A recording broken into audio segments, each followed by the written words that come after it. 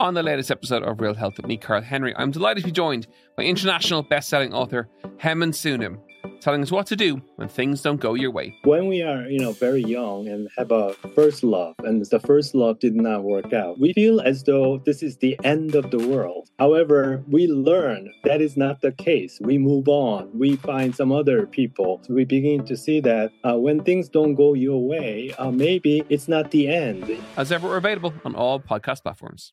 This week on Crime World. There was a Republican police from 1920. I mean, the IRA was effectively trying to run an underground government.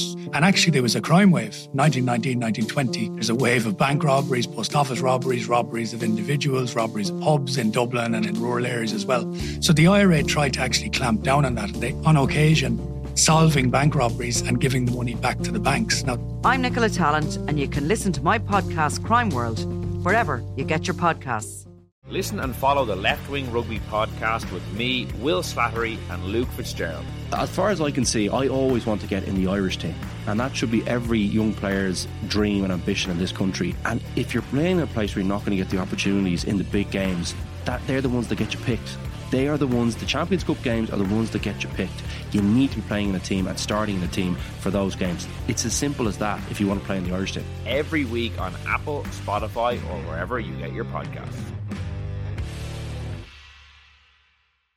Ladies and gentlemen, would you please welcome the King, Mr. Comedy, Sil Fox!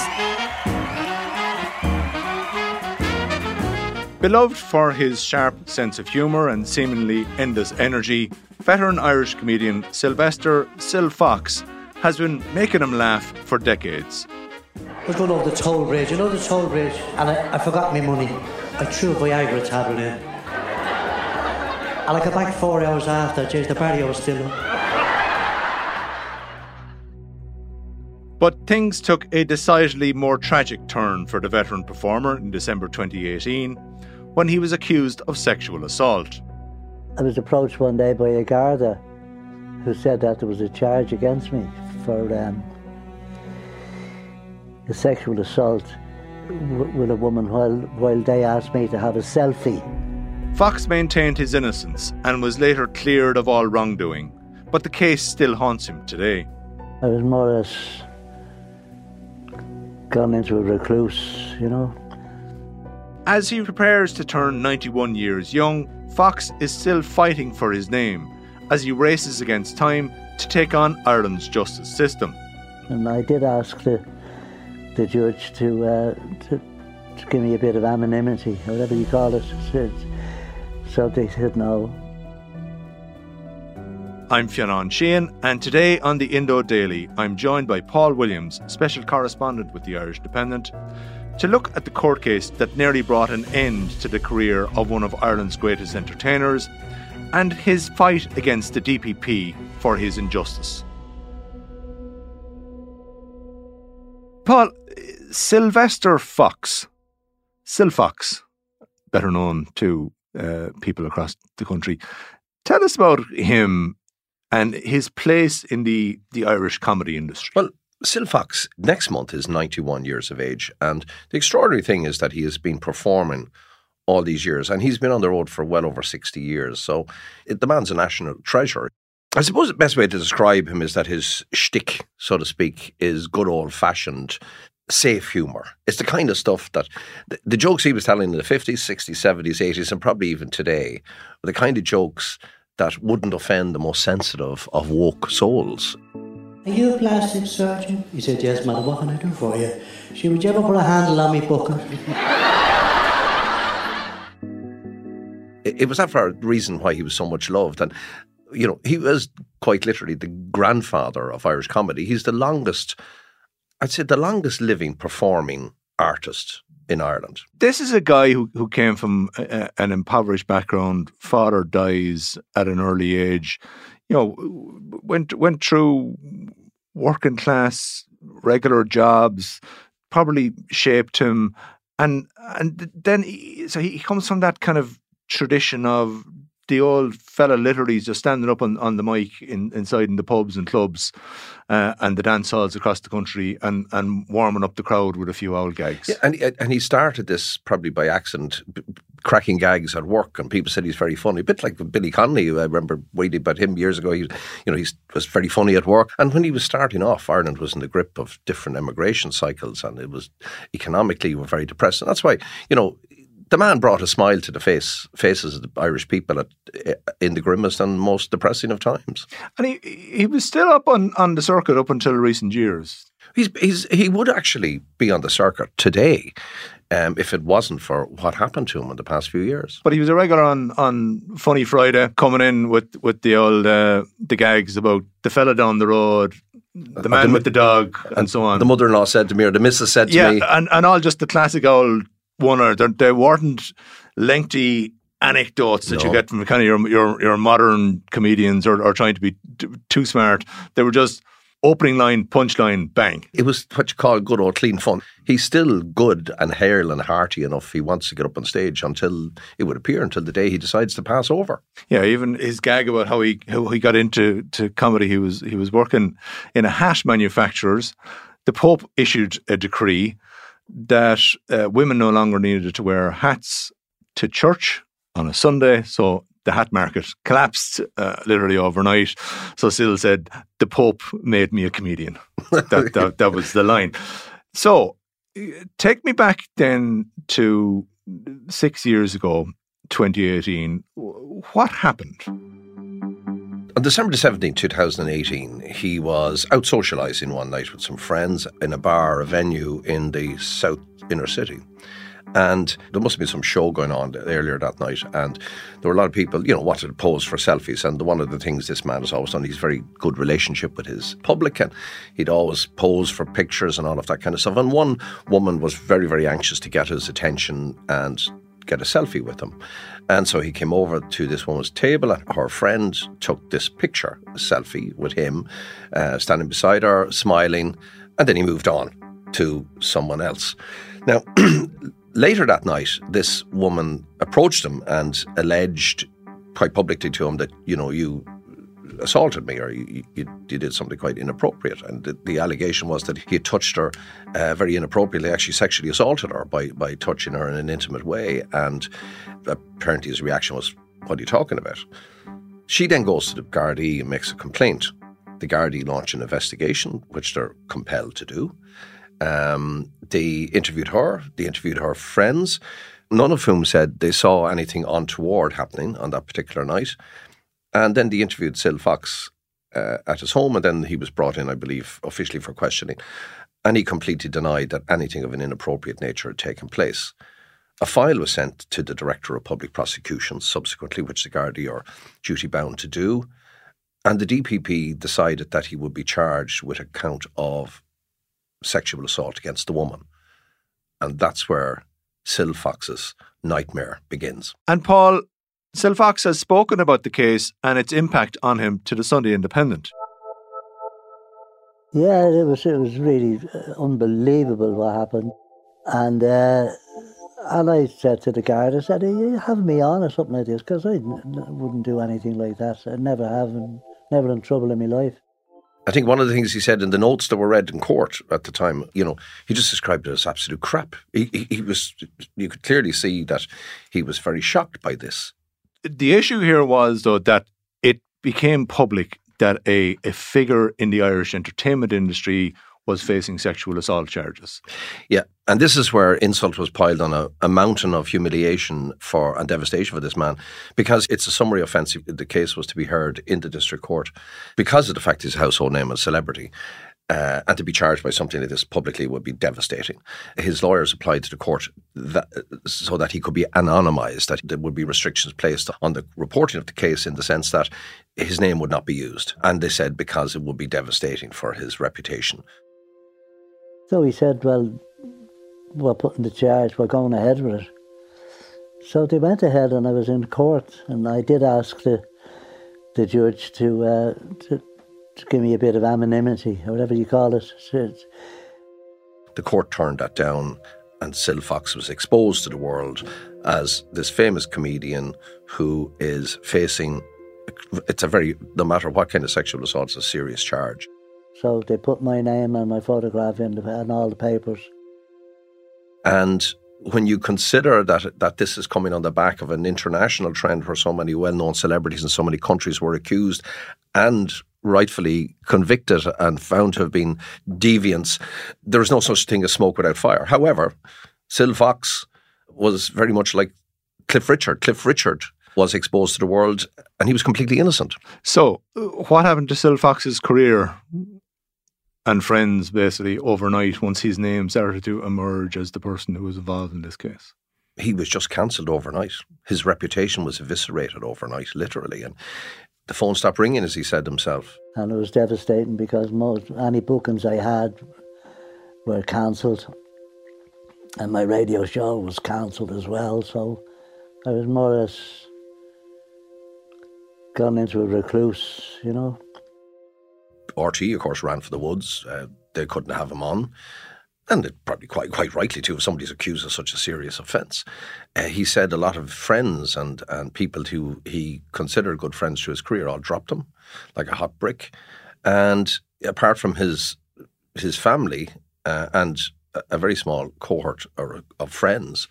I couldn't believe that it was happening to me, you know, when I didn't feel as if I wanted to mix with people anymore until such time as all this was all cleared up. He was abandoned and he slipped into this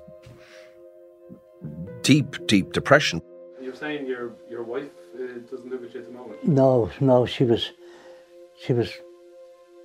diagnosed with dementia, and she's a year and nearly 18 months in Kilsipper nursing home. She more or less developed dementia during the trial time. So I'm alone here after 64 years of married life. To think about this happened, Fiona, when the man was 85. And as I said in the Indo piece, it would kill a man half his age, the stress of it. It was an enormous thing to happen. And what he seemed to find himself in, which some people do find themselves in the situation whereby he was on the back foot. You're guilty until proven innocent here, especially in the court of public opinion. What happened in court then? Well, ultimately, there was CCTV of this infamous encounter. The complainant alleged that this encounter lasted for about 30 seconds and that Sil Fox assaulted her during that period with his left hand. And the video clearly showed that it only took 3 seconds for this encounter to take place. And during that entire time, his hand was clearly visible on the table, where he used it to balance himself when he was standing with the woman for a picture. And the judge looked at this and said, there is absolutely no evidence to support the charge, and threw it out. But this was after Sil Fox had gone through about 2 years of pure hell. So, effectively, a case was brought. A judge determined, after looking at the evidence, that there was insufficient evidence here. That it never took place. So, effectively, Sil Fox basically is declared innocent of these charges. Technically, Sil Fox got justice that day. He walked away an innocent man. He walked away an exonerated man. But it's not that simple. Like, a miscarriage of justice is where somebody is wrongly accused of something and they're charged and the evidence is put against them in court and they're convicted and it's later proved that the whole thing is wrong. And that's called a miscarriage of justice. He got, in the theoretical field of jurisprudence, he got justice. However, he suffered the gravest of injustices because here's this man, he's now 91 and he's still now trying to clear his name. I haven't performed on stage now for the last year and a half. I never thought it would end like this. I was going to go out on a big, retiring, but this thing really ruined my life, this case. So so I more or less am retired now, which I had to be because it's a bit late to start it all over again. Tell us this. Sil Fox, he hasn't taken this situation lying down. He's actually proceeding now with his own litigation. He is. 2 years ago, he launched proceedings, which is very, very rare, by the way, proceedings against the DPP. and the government and the Gardaí Síochána, with the minister and the Gardaí, but principally it's the DPP, where he wants an apology and he's suing them for damages because of the egregious damage all of this has done to his reputation and to his good health and his life. And as I say, that is a very, very rare situation to take place. Why is that rare? Because surely there's plenty of people who are charged with things with the DPP and the case is thrown out and people come back and go, well, I should get some compensation here for the accusations being made against me. Well, a lot of people who find themselves in situations in court where they're acquitted and they get justice are glad to get the hell out the door. Think of Jerry Hutch, for example. He was quite happy to get his justice and he left. What's different about this is that the main evidence in this case is the CCTV footage. Now, that was circulated when Sil Fox was charged first. And I got a copy of it, like lots of other journalists did. And the first thing you notice when you look at it, is this, you have a feeling maybe there's something else here. But when you looked at the bit of CCTV and you're told this is what the state is dependent on, I actually didn't believe it. I thought, well, there's clearly no evidence in that. And I'm not a qualified barrister. But somebody in the DPP's office decided that that was enough to charge him with this very serious criminal offence. And following on from that, would have been conscious of the fact that this would absolutely destroy this man's reputation, because anyone who's charged with an offence and is made public, whether you like it or not, that damages them irrevocably. So, Sil Fox, he has another argument here that his name was made public when basically he was only facing charges. He was ultimately acquitted, but his name was fully out there. That's why he made the application that he would be anonymised while this is going on. And by the way, that's not unprecedented. So he's looking for a change in basically the system that is in place at the moment in that regard. When we go back to his case, is very rare. The DPP as an institution is, and quite rightly, is rigorously independent. And that's there for a reason, for the good administration of justice and the equitable administration of justice. You can't have people interfering with the decision of the DPP. And the DPP adopts a position of never explain, never apologise, because they're not obliged to do so or to explain their thinking in cases. However, it doesn't mean that the DPP is infallible or incapable of getting something wrong. And what happened in this case was that the judge in the district court, who just analysed the CCTV and said, look, there is no case to answer here. I'm throwing it out. So Sil Fox has a very powerful argument, but he is still waiting for the DPP even to come back to respond to his proceedings. As he said himself very poignantly, are they waiting for me to die? I'd like to get an apology from them of ruining my life, you know, and to think that they could do that to a person. Like, the man has suffered a genuinely grave injustice here. You get to that level, the final furlong in life, you know, as he would say himself, in God's waiting room. And next thing, everything that you stood for and everything that you've lived for all your life is just torn apart like that. Will you avoid selfies in the future now because of this? I certainly will. I'll charge $1 million. I'll just go in like this, yeah. Make sure my hands is like this. Hello. And my thanks to Paul Williams. I'm Fionn Sheehan, and today's episode of the Indo Daily was produced by Ian Doyle, researched by Dave Hanratty, with sound by Gavin Hennessy. Archive clips from RTE, The Irish Independent, and The Sunday Independent. If you enjoy the Indo Daily, don't forget to follow the podcast and leave us a review.